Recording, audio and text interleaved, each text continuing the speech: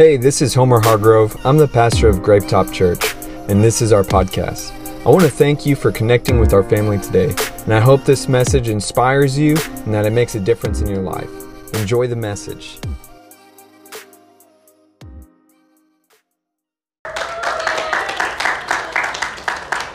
Hi guys, thank you so much for letting me come. I want to start by just saying thank you to Homer and Lauren for inviting me, but also Homer's been like super important in my little brother's life. I'm not going to go into this too much because then I'll cry, but like I've been praying for I got saved at 22 and I'm 29 now, and I had just been praying for my family every day, and especially him because he's my favorite in the family. So I'm like, you better be in heaven with me, because if not, it's not going to be so happy. So he came to Homer's house one time, and he just really got along with him. And I think that was the first person that he identified with as like, oh, he's just raw and honest. He's not trying to like front me Christianity. I'm like, so I've just been standing here the past 7 years? Okay. But it was really cool to see him like open up to a whole new idea. And then he went to YFC retreat, which they own this building, and he just like he gave his life to Jesus, and it just changed everything. So Homer and Lauren, like, thank you so much for your lives and the way you live it. So just thank you for letting me be here today with y'all. My name's Carmen Lydia, and I'm the executive director of a program called Significant You. And the way we started was we collect prom dresses. And at first, we would just give them to girls who needed them. And in 2013, we launched a conference where they have to come to an all-day summit. We call it the biggest girl party of the year. There's pink stuff everywhere, food everywhere. And at the end, they get to go shopping for a prom dress. And we have 4 sessions. It's called Education, Leadership, Wellness, and Self-Worth. And so they come thinking it's just a secular event where they're going to get a bunch of free stuff. But our self-worth session is where we tell them about Jesus. So we sneak up on them, and it's really awesome. And I really, my calling, I really feel, is God's helping me to help girls know their stories and share their stories. And so today, as I was preparing for what I would share with y'all, I was really debating on what story to share, what teaching to do. And I've been walking with this girl, Tamar, in Genesis 38 for about 4 years. And it's been a journey, and I never felt peace about sharing a full message on her story, because I just really struggled with how much I identified with her. And so I'm going to tell you her story, because that's really what God called me to do, is to tell girls' stories. So the title of my message is going to be Telling Her Story. And I really wish I had the time to like tell you like my background and how I got saved and all the amazing parts of my story, but I really want to tell you her story. So I'm just going to give you some fast bullet points of who I am, and hopefully you'll get a vibe. And if you don't, I'm sorry, just ask my friends and they'll tell you I'm a little extra sometimes. So I grew up in an immigrant home. My mom's an immigrant, and my dad was pretty abusive to her till I was about 7. So I really grew up in the toxic family of that abuse happening. And then my mom finally got the guts to leave him after he did something to her kids. And so we left when I was 7. And so my mom was now a single mom trying to raise me, and she was culturally Catholic. And by that, I mean we had like the Virgen Maria on the walls. They're still there, guys. I'm still working on her. And it was like we had the Last Supper by our dinner table, and you know those culturally Catholic people. And so my mom, as a culturally Catholic person, said, you have to get your first communion. So she took me to the catechism to go to CCD, and by the 3rd weekend, they told her, your daughter asked too many questions. If you want her to be in this class, you're going to have to sit with her. And at that point, my mom had a 6-year-old and a 3-year-old. So could she really sit with me in that class? No. So she pulled me out. And so that was really strike one against the church for me, against religion. And so then at 12, I became a rape victim. And the man who raped me had a Christian fish on his vehicle. And that was like mega strike 2 on the church. And so at this point, I'm already non-Christian, non-religion. And then when I was 17, this guy at our high school, we were like the party kids. We were the ones who the popular kids, and this crazy kid convinced us all in the summer to go to church.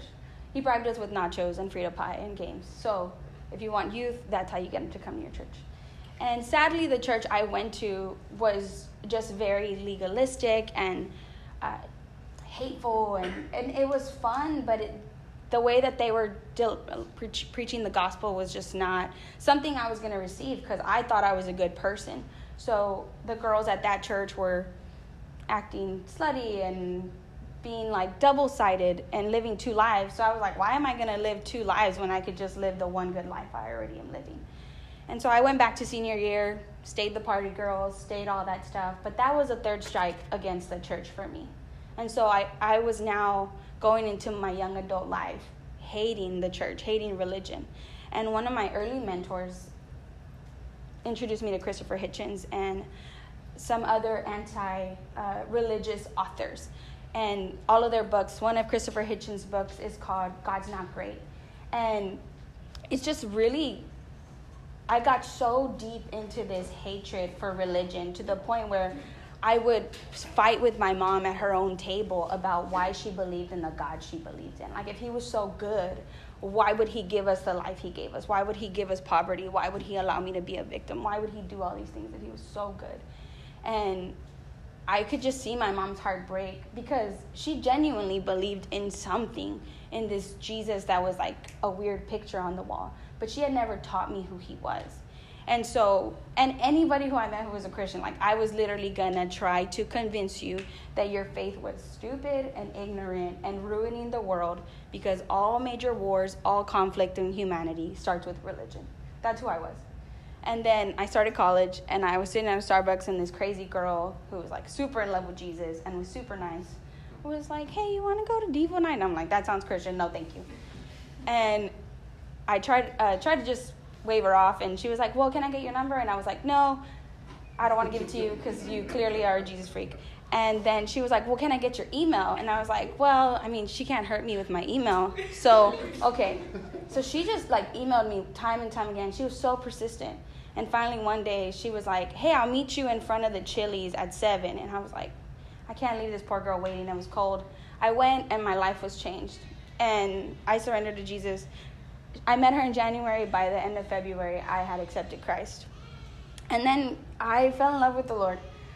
From 23 to 25, I was just so happy. I was in children's ministry. I was growing significant youth. I was learning how to read the Bible. I started seminary. That was like the most innocent almost 4 years of my life. And then at 25, I got hit with church all over again. And this place that had become my sanctuary, my safe place, my church family, like my world. Because I had literally like turned from my past and came into God's light. And it crippled me for the people that I had trusted to be my home. They were now the ones gashing at me. And I'm not in a place yet to share like in depth what happened, but it was really like I just got so mistreated by legalism and by gossip and by toxic church culture. And that really like took me into a place where I was angry and bitter, and I was so offended by people questioning my identity, because for 3 years I had done everything right. Because inside of me there was legalism, because I was performing to be this great Christian girl that I thought I needed to be. And although that brought so much fruit in my life, there was still some legalism that needed to be broken before I could really like walk in the fulfillment of Jesus. And so all this gossip, all these rumors started consuming me, and I am like so hood, okay? I know we're on the west side, but I came from here. And I'm all, I keep it together. I don't punch people anymore. But that is what I knew. So when someone messed with me, my response is punch you in the throat, burn down your house, like wreck your windows. You know what I mean? And so when they were doing this to me, and the worst part was I didn't even do anything to deserve it. Had I done something to deserve it, hey, then come at me. But I knew that I was innocent. And so I was even more angry because I was innocent. And I kept being treated like I was guilty. And so I was like, I'm going to stand here because I didn't do anything wrong. And I'm going to stand here until all these people like bumping their gums have to look me in the eye and admit that what they were spewing out of their mouths was not true upon my life. And I stood there and nothing changed. And I got angrier and angrier, and my rage got crazy to the point where I was like, I'm going to burn the building down. And that's not good. I would have ended up in jail because I'm not sure that I'm smart enough to do it and not get caught. You know, arson is like a real thing. And so I really felt, in the midst of all that chaos, I really felt prompted to start reading the Bible from the beginning to end. At this point, I'm in seminary, so I've read the whole Bible, but I had never read it from start to finish. And I felt pressed to read it from start to finish. And I was like, okay. And so when I say that, like, everyone is always about to walk into a poop emoji. Like, it doesn't matter if you just came out of poop emoji, you're in poop emoji. Y'all get what I'm saying, right? Or you're about to go into some poop emoji. You're always dealing with some, okay? And I realized that you have to, like, read the Bible as you're coming out of it, in it, and walking into it. Because it's always going to be there. And people are like, that's so negative for you to say that we're always going to be walking around in poop. But it's just sadly the truth of this world. So I'm sorry that I can't be positive all the time, but I'm positive that we're all going to go through crap. So the thing that we can do to work through that is to read our Bibles. And God really met me there. So I started, and guys, at the point of this church hurt, yes, I'm 25, but in faith years, I'm a 4-year-old. I'm an innocent, Jesus-loving kid who now is getting slapped and betrayed and hurt by the family that was supposed to safeguard me. And so I started reading Genesis 38. Well, I started reading Genesis, and Genesis is so beautiful. I freaking love it. When people are like, oh, I just don't know how to get into the Bible because it's kind of boring. I'm like, just start at the beginning. Like, it's so good. It's better than novellas. And if you're on the west side, I'm sure you've watched one. So read Genesis. It's literally crazy. So to talk about Genesis 38, and my friends are here, they will tell you, like, every girl who's like, oh, miss, I'm like struggling with this, and miss, I'm struggling. And I'm like, just read Genesis 38, like, then come talk to me. And people get so bothered sometimes that I tell them, go read the Bible, then we can talk. Because I'm not trying to convict you. Jesus needs to convict you. And so I'm so grateful that I started reading this because, and I'm a woman, so if you know the way God built us, when we tell stories, we have to give you like the backstory and like how we got there. And then after like all the details, we got a latte, and the latte was like a caramel latte, right? We don't like just say we went and got coffee. So to get to Genesis 38, we have to, the guy that we're going to meet in Genesis 38 is this guy named Judah. But his story starts way before. So he comes from this line of family. So the first one in Genesis that you meet is Abraham. And he has all kinds of drama in his life. And then he has a son named Isaac. And Isaac has a whole bunch of drama. And then Jacob has a whole bunch of drama himself. He's a little sneaky punk. And so he ends up having 12 sons because he got like 3 to 5 wives. He's trifling. And so out of those 12 sons, he has a son who is chosen. He was born as a miracle after his wife was barren. And he was born from his favorite wife, the wife that he always loved, Rachel. And so when Joseph is born, they give him a colorful cloak to say, you are special, you are more loved. And I always say favor ain't fair. Guys, it's not. Like, some people are just going to be favored. And this is Joseph's life. And one of the brothers, his name was Judah. Judah, not so favored. he looks boring in the picture because he didn't get no colorful clothes. And so all the brothers harbor up this hate for him because he's chosen and he has these visions that one day he's going to be elevated to a position where his brothers will bow down to him. And so all his brothers think, bro, walking around in your little cute clothes, you ain't better than us. You have no ground, and we ain't never going to bow down to you. So one day they get an opportunity to sell him. So they sell him to these people as a slave.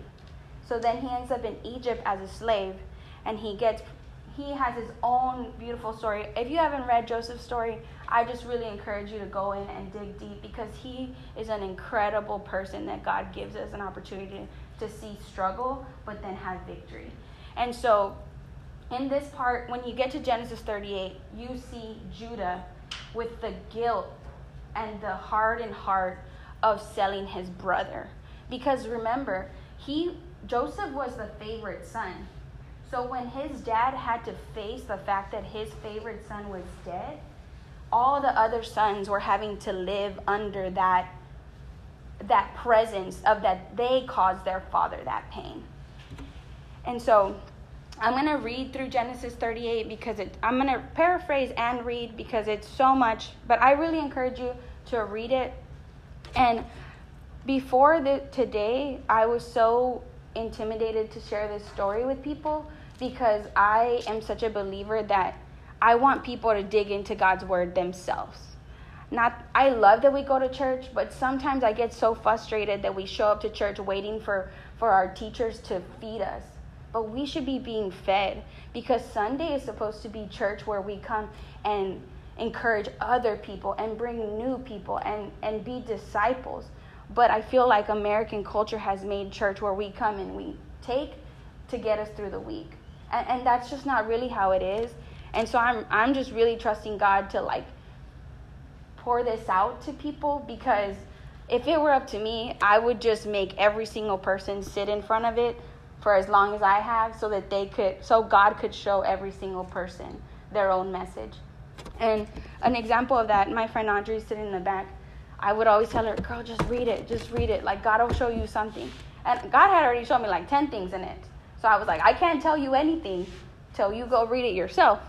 And she found that God gave her her voice and showed her that her voice mattered. He never showed me that, because I already clearly knew that my voice mattered. So he didn't have to teach me that lesson. But I love that God's word doesn't just give us one message for all of us. He's so good to have a conversation through his word for all of us. And so seeing girls be blessed and showed their own word through this story has really been the best part of my life with this story. And so my heart breaks a little to tell y'all all this stuff, but I just pray that y'all really dig into God's word. So we find Judah. He's guilty. He's away from his family because he sold his brother. So guilt is literally at the forefront of who he is. And now we find him, he leaves his family where they live. He moves to the city of Adullam, and he marries a Canaanite woman, okay? He's an Israelite man. He should be marrying an Israelite woman. He has no business marrying somebody out of his culture, because they can't help him preserve the story, the calling that God has called him to. And I'm going to say it real quick because there's a lot of girls in this room. Flirt to convert don't work, okay?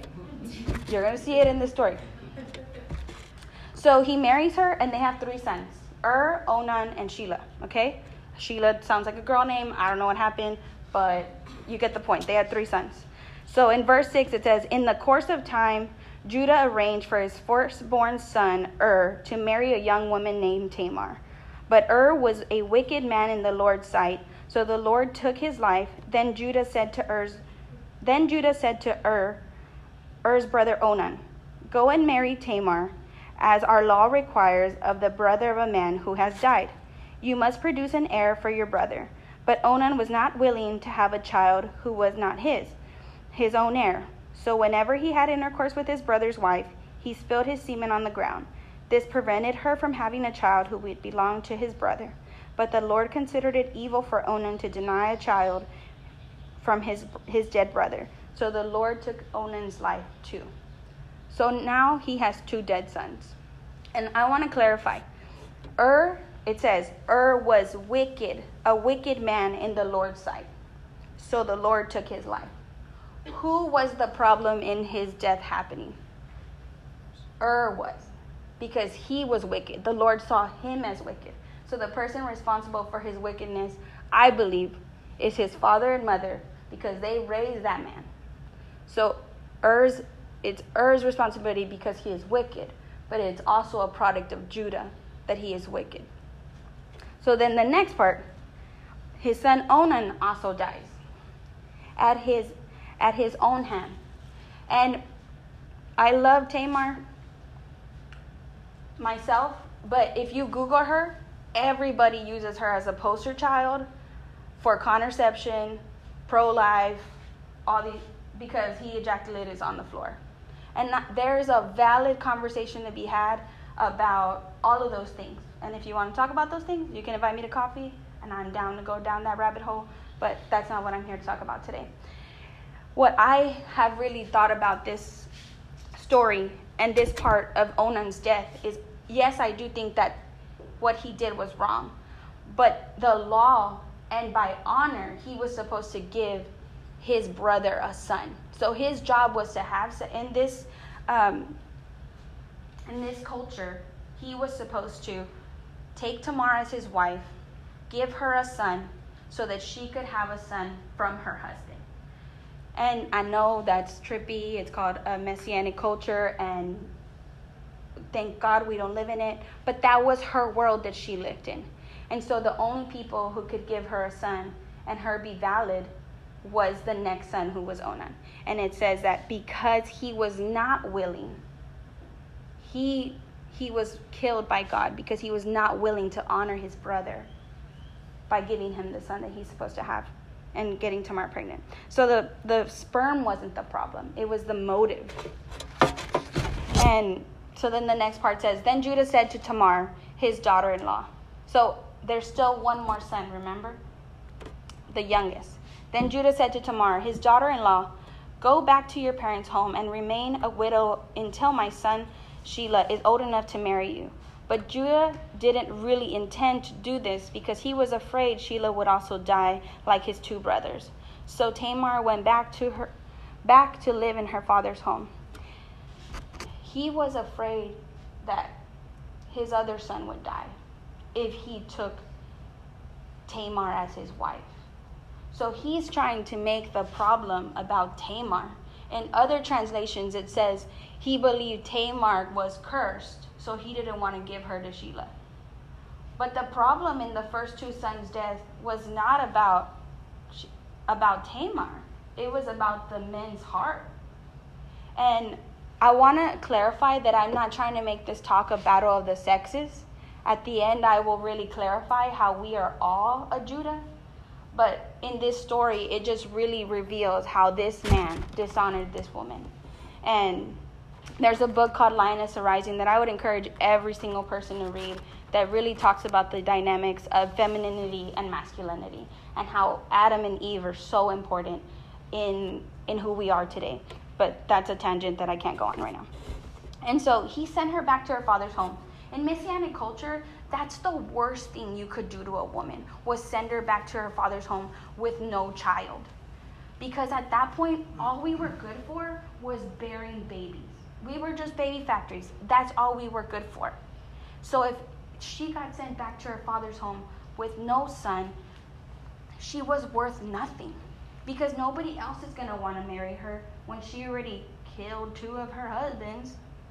I kind of low-key wouldn't marry her myself. I'd be a little scared. But that was the culture she lived in. So she goes back into her father's house. And in verse 12, so fast forward some time, it says, some years later, Judah's wife died. After the time of mourning was over, Judah and his friend Hira, the Dulamite, went up to Timnah to supervise the shearing of his sheep.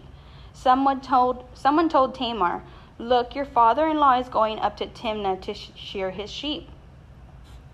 women always find out what's going on, okay? So for the men in the room, don't try to hide stuff. We see it on your face. We see it on your Facebook. We gonna find out. So just know that. And it says, so Tamar was aware that Shelah had grown up, but no arrangements had been made for her to come and marry him. So she changed out of her widow's clothing and covered herself with a veil to disguise herself. Then she sat beside the road at the entrance of the village of Enam, which is on the road to Timnah. Now, what I think is important about this verse is it says Tamar was aware that Shelah was already old enough to marry her. She was aware that Judah had already chosen not to call her back and make her his youngest son's wife so that she could get the son that she was supposed to have. And at this point, guys, I'm already salty, okay? I've walked in this chapter for 4 years, and I still get salty about it. Verse 15 says, Judah noticed her. So remember, she was sitting on the side of the street, looking all good, like a prostitute. And back then, the prostitutes were prettier because they had, like, really nice, like, linen, like, sheer stuff. You know, now they're, like, on the corner of Commerce and stuff like that. It's okay, guys. I'm in women's ministry. I'm working on it, so I can stab a little. So verse 15 says, Judah noticed her and thought she was a prostitute, since she had covered her face. So he stopped and propositioned her. Let me have sex with you, he said, not realizing that she was his own daughter-in-law. She says, how much will you pay to have sex with me? Verse 17, I'll send you a young goat from my flock, Judah promised. How a man tries to give an IOU on a prostitute, I don't know, okay? So let's just think about the condition of his heart and of his mind when he's trying to buy a prostitute with an IOU, okay? So then she says back, but what will you give me to guarantee you that you will send the goat? She asked.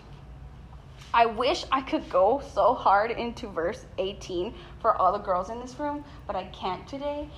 But be careful what you give away without any guarantee.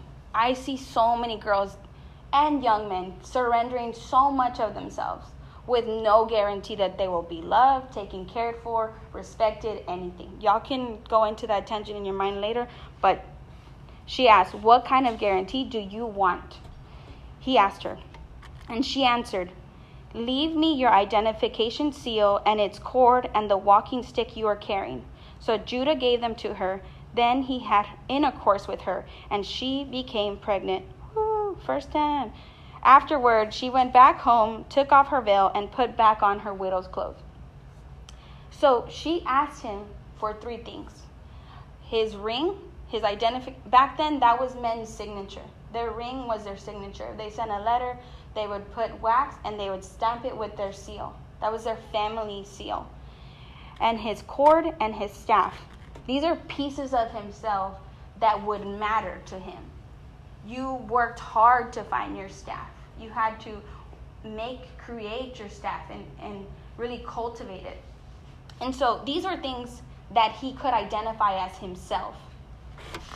So then in verse 20, it says, later Judah asked his friend Hira the Adullamite to take the young goat to the women and to pick up the things he had given her as his guarantee. But Hira couldn't find her. So he asked the men who lived there, where can I find the shrine prostitute that was sitting beside the road on the entrance to Imnan? We've had no shrine prostitute here, they replied.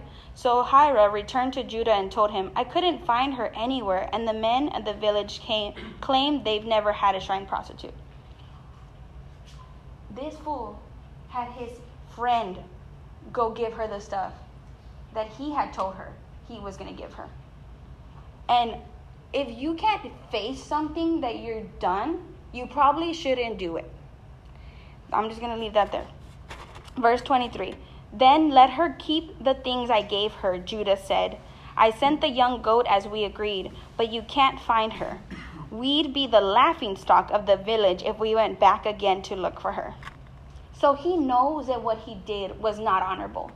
Because if something is honorable, no one's going to laugh at you. So he knew that what he did was not right. About 3 months later, Judah was told, Tamar, your daughter-in-law, has acted like a prostitute. And now because of this, she's pregnant. This is what he says. Bring her out and let her be burned, Judah demanded. Okay? But remember, her face was covered. So he didn't remember. He didn't know that was his seed. So in verse 25 it says, but as they were taking her out to kill her, she sent this message to her father-in-law. The man who owns these things made me pregnant. Look closely whose seal and cord and walking stick these are. Judah recognized them immediately and said, she is more righteous than I because I didn't arrange for her to marry my son Shelah. And Judah never slept with Tamar again. Thank God, because he's probably old and gross. But it says, she is far more righteous than I. In this Messianic culture, the only people that could give her a rightful son was his youngest son or himself. Is that a toxic culture? Yes. But that is the world she lived in. So the only way for her to get her rightful son, her rightful child, was to have sex with one of these two men. And women are really creative, as you can tell. So she got the son that she was supposed to have. And if you finish reading Genesis 38, you'll see that the twins that she gives birth to are the twins that end up putting her in the lineage of Jesus. If you look at Matthew 1, you see her name. And it's incredible to see a woman's name that had been abused and mistreated and dishonored in Jesus' legacy. And that I hate that she was put through so much. But I praise God that she was used later for something so great like Jesus. And so, again, I'm not trying to make this a battle of sexes. I love empowering men just as I love empowering women. But the flaw of this story is that the man is the flawed one here. And so, I hope you're a little bit angry for her. I was pissed, okay? I was so angry because in this season of my life, I saw myself in her because I was being dishonored. I was being talked about. I was being treated in a way that I didn't deserve. And so after I read it, I'm like, I am livid, like I'm blasphemous. I'm like, God, why would you put this in the Bible? How dare you let this woman be treated like this? I'm like going all diva on the Lord. And so I go and I tell my pastor, because my pastor's like super Christ-like and awesome. And so I go all salty with my Bible. And I'm like, why would he let this be in Bible? Why would he let this story be a part of his great story? And my pastor, being all holy and Christ-like he is, he tells me, well, why don't you just read it till the Lord shows you what he wants to show you? I'm like, that's dumb. That's a dumb idea. But it was a really good, now in context, it's a good idea. But in the moment, I wanted him to help me burn down the church. I wanted him to help me slap people. You know what I mean? And he didn't help me with any of that. He was telling me to act like Jesus when I didn't want to act like Jesus. So I read it and I read it and I read it. And every single time that I sat in front of Genesis 38, I became more and more livid. And so 3 months in, I am sitting at my mom's kitchen table. Everybody had left. And so I was like, okay, it's quiet. Cool. I'm going to read this darn story again because that's what I'm supposed to do. So I open it up again. And I hear like a whisper come over me that just says, honor, honor. I had never seen honor in this story. All I saw was dishonor, betrayal, dishonesty, you name it.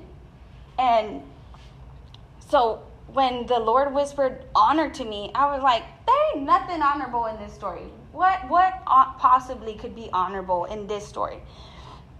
And one thing I want to tell you and really encourage you as young people walking in your faith is God doesn't want to yell at you, okay? I hate movies, because they're like, God's going to walk in and put a light over you and say, I chose you for this great commission. God does, yes, he'll burn a bush, but he wants to meet us in the quiet. He wants to meet us in the dark room. And the sad thing is that a lot of us live in the busy and in the chaos that we never even can hear his whispers because we're so clouded by the loudness of our world. And so God doesn't want to yell at you. He wants to whisper at you because that's the kind of God that he is. And honestly, I like wish that I could like revise the Bible, because I would have like Jerry Springered it up. You know what I mean? I would have crossed out the her like discreet. In another translation, it says that her handmaid took his things to him and told him, these are the things of the man who is the father of my child. And I wouldn't have done that. I would have been that mom. Y'all watch Jerry Springer, where he's like, you are the father. And she's like, oh yeah, you are the whole time. You know? And they're like running up and down. It's crazy. If I was Tamar, that's what I would have done. I'd be like, look, fool, these are your things. You're my baby daddy. This is yours. You know what I mean? That's how I would have been.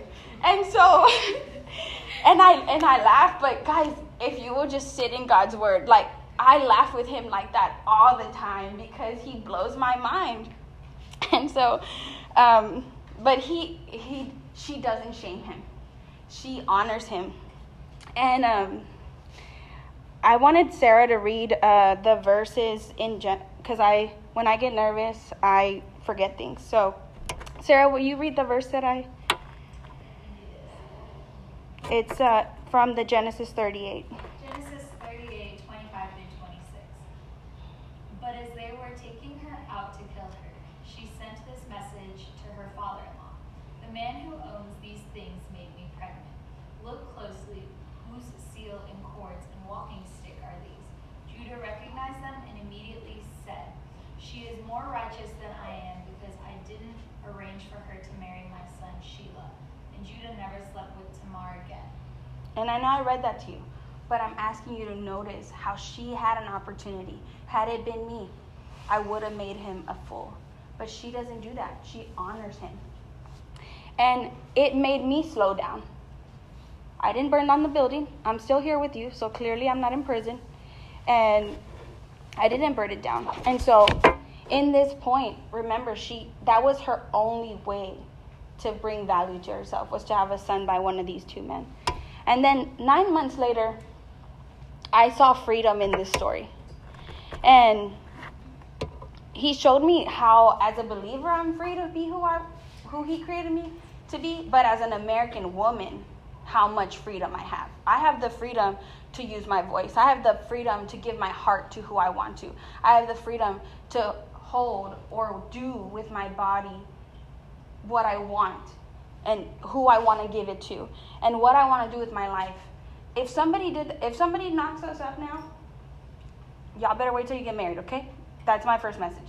But if we happen to have a child out of wedlock or someone leaves us, we live in a culture where we can become entrepreneurs, we can be hardworking, and we can provide life for ourselves and our children. She didn't live in that culture. So it showed me how free I am to walk in who God's called me to be. Like, no one's business. And so I got so excited. Like, when I realized we are free to love who we want, we are free to like have sex with who we want. Again, in the context of marriage, okay? And I got super pumped. I was like, this is a purity message. This is a freedom message. I'm going to tell all my youth and all the churches I can, because I was like visiting youth groups at that point. So I go to youth groups and I'm like preaching about their freedom to like save themselves from marriage and their freedom to choose who to love. And I felt the Lord just like convict me, because I remember I said, you don't live in the times of Tamar. Like, she's a thing of the past. Her life, her story is a thing of the past. And I just felt like the weight of like, I felt like the Lord said, oh, you're so silly. there's still Tamars out there. And I was like, no, there ain't. Like, I live in America. So I had no context that Tamars could even exist anymore. And so I started looking up, like, people like Tamar and stuff. And I realized there's girls like her still all over the world. There's still girls like her here in America.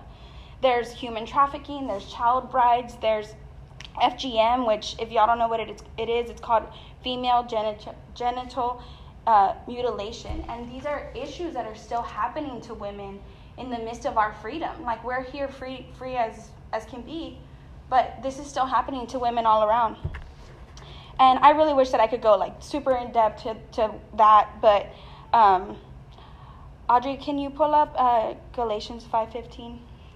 And so this really just, again, like, this chapter just keeps moving me into new seasons in my life. And am I reading other parts of the Bible? Yes. But I keep finding myself in this story. And so Galatians 5, Audrey, will you read it? Yeah. But if you are always fighting and devouring one another, watch out. Beware of destroying one another. Thank you. So this part of the Bible is talking about being like Christ. And he's talking about the fruits of the Spirit. And I would really encourage you to read it, because he talks about how if we do not live in the fruits of the Spirit, we'll live in the spirit of the flesh. And the spirit of the flesh is devouring one another. That's what human trafficking is. That's what treating women like garbage is. It's devouring one another. And there's child slaves and all those things. So I don't want to make this just a gender issue. But at this point, this is what God has showed me. And like I said, we work with the Freedom Chasers, so if you're passionate about that and want to have a further conversation about that, I would love to have that with y'all. And I love that God has showed me so, and those are just two things that he showed me so clearly. He showed me so many things. But one of the best things that I feel like he showed me was that the problem is not Judah. The problem is not man. The problem was not Adam. The problem was that we were separated from God. He was the man that he was because he was separated from God. A man who loves Christ, a man who is connected to his God, a man who wants to make his God proud cannot treat a woman the way that Judah treated Tamar. That's not possible. And so I really noticed that. And in seminary, they would always tell us, when you read the Old Testament, you will see Jesus. You just have to look in it long enough. And I had really been sitting in this chapter for almost 2 years, and I could not see Jesus. I could not see how in the world I could see Jesus in this story. So I asked him, Lord, open my eyes to see you, please. And he didn't show me himself. He showed me. He showed me how I'm separated from him. How because of sin and because of what Adam and Eve did, as a human, I would always be separated. And Tamar had the vantage point of all she needed to do to be made righteous in her situation was to have a son. But at the end of that, yes, but she was still a human, so she needed to be made right with God. And so I really started to see that we're all Judah. We're all separated from God, and we need to be put back in a good place with God.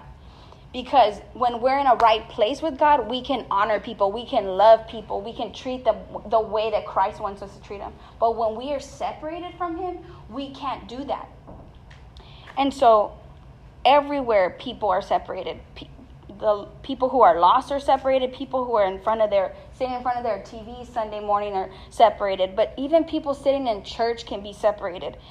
People sitting in bars. I was separated from God. I first was separated from God because I was lost, and then I was separated from him because I was angry. And I had to come to the realization that I could not live in that. If I'm going to live in the Spirit of God, I can't do that. And so my guilt and my shame and my hurt was keeping me separated. And I just really had to. And when I got asked to be here, I was like, well, I guess I just get to tell them about being separated. They need Jesus. And I was like, I hope that's enough, And then this week at our young adults, during worship time, I don't even know how. And this is why I always tell people, read your word, pray, worship, because God will deposit things in your mind that you can't explain. I was sitting there in worship. I wasn't reading it. I wasn't being intentional about trying to tell you something cool. I was just worshiping. And literally the Lord deposited in me and just showed me, Tamar changed her clothes. And I was like, what do you mean Tamar changed her clothes? What are you talking about? And she changed her clothes so that she could get what she needed, was to be made righteous in the sight of her family. But we can't change our clothes. I can change them all day long, but that is not going to make me any better appearing to God. The only thing that can make me righteous with God is being covered by the blood of Jesus. And I was like, oh my God, 4 years later, Jesus is in the text. Thank God. And I literally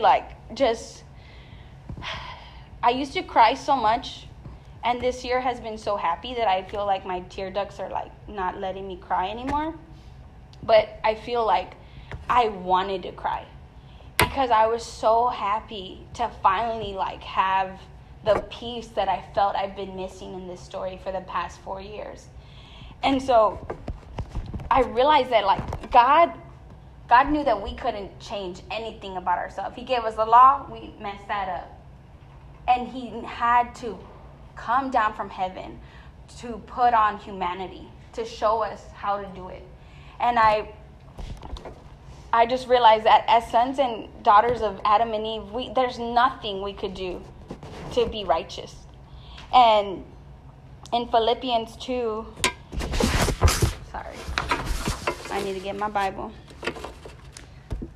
It says, who being in very nature God did not consider himself equal with God, something to be used for his own advantage. Rather, he made himself nothing by taking the very nature of a servant, being made in human likeness. And being found in the appearance of man, he humbled himself and became obedient to death on a cross. She changed her clothes, but he changed everything about his place so that he could cover us. And that just blows my mind, that a God who lived in a perfect divine place would come down and put on our skin and put on our flesh to show us that it was possible to walk in a godliness and that it was possible to be covered by him. And so I just really encourage y'all to dig into the word and to figure out, he's already covered us with the blood, but we have to let him dwell his spirit in us. And something that breaks my heart is that every single day that we as believers don't read the word of God, we grieve the Holy Spirit, because the word of God is supposed to bring to life this wonderful thing that is the Holy Spirit, but we grieve it. And so I just encourage y'all to if you're not covered in the blood, be covered. And if you have the Holy Spirit, empower it. And that's just my prayer for y'all. And I'm going to invite Homer back up. Can we give Carmen a hand?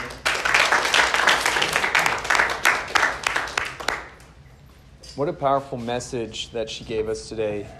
And I want y'all to just bow your heads and close your eyes for a moment. I feel like there's so many moments where we hear messages. There's parts that we identify with, parts that we don't. There's parts that make us think, some deeper than others. But sometimes we don't have a point of decision. We don't have a point where that's pivotal for us. And I want you to have that moment today. That if you're here and you feel like you've received something, but you need that moment where there's a shift, a point where a change is made, the best place to start is simply with a prayer to Jesus. The book of Romans makes it so easy for us and says all you have to do is believe in your heart, confess Jesus rose from the dead, and you shall be saved. That's where all of this starts, is with a conversation with God. And so with every head bowed and eye closed, if that's you, I want you to just raise up your hand. Amen. I want you to pray this prayer with me. If you rose your hand, or if you already have that point that you made with Jesus, I want you to pray this prayer too as a reaffirmation, as a reminder of that moment. Say, Lord Jesus, I remember you. From when I was young, from when I was old, I remember you. I ask that you be the Lord of my life again. Be the Savior to my soul. Help me to understand your ways. Help me to understand this life. You died on the cross and you rose from the dead. And there is redemption in you. I believe you. I trust you. And my hope is in you. In Jesus' name. I hope you enjoyed the message today. If you did, there's a couple things that you could do to connect. First is to subscribe to our show so that the most recent episode will always be in your feed, ready when you are. And second is if this ministry has impacted you and you'd like to help us continue to reach others, you can click the link in the description or visit our website, gravetop.com, and you can give now. I'll see you next time on the Gravetop Church podcast.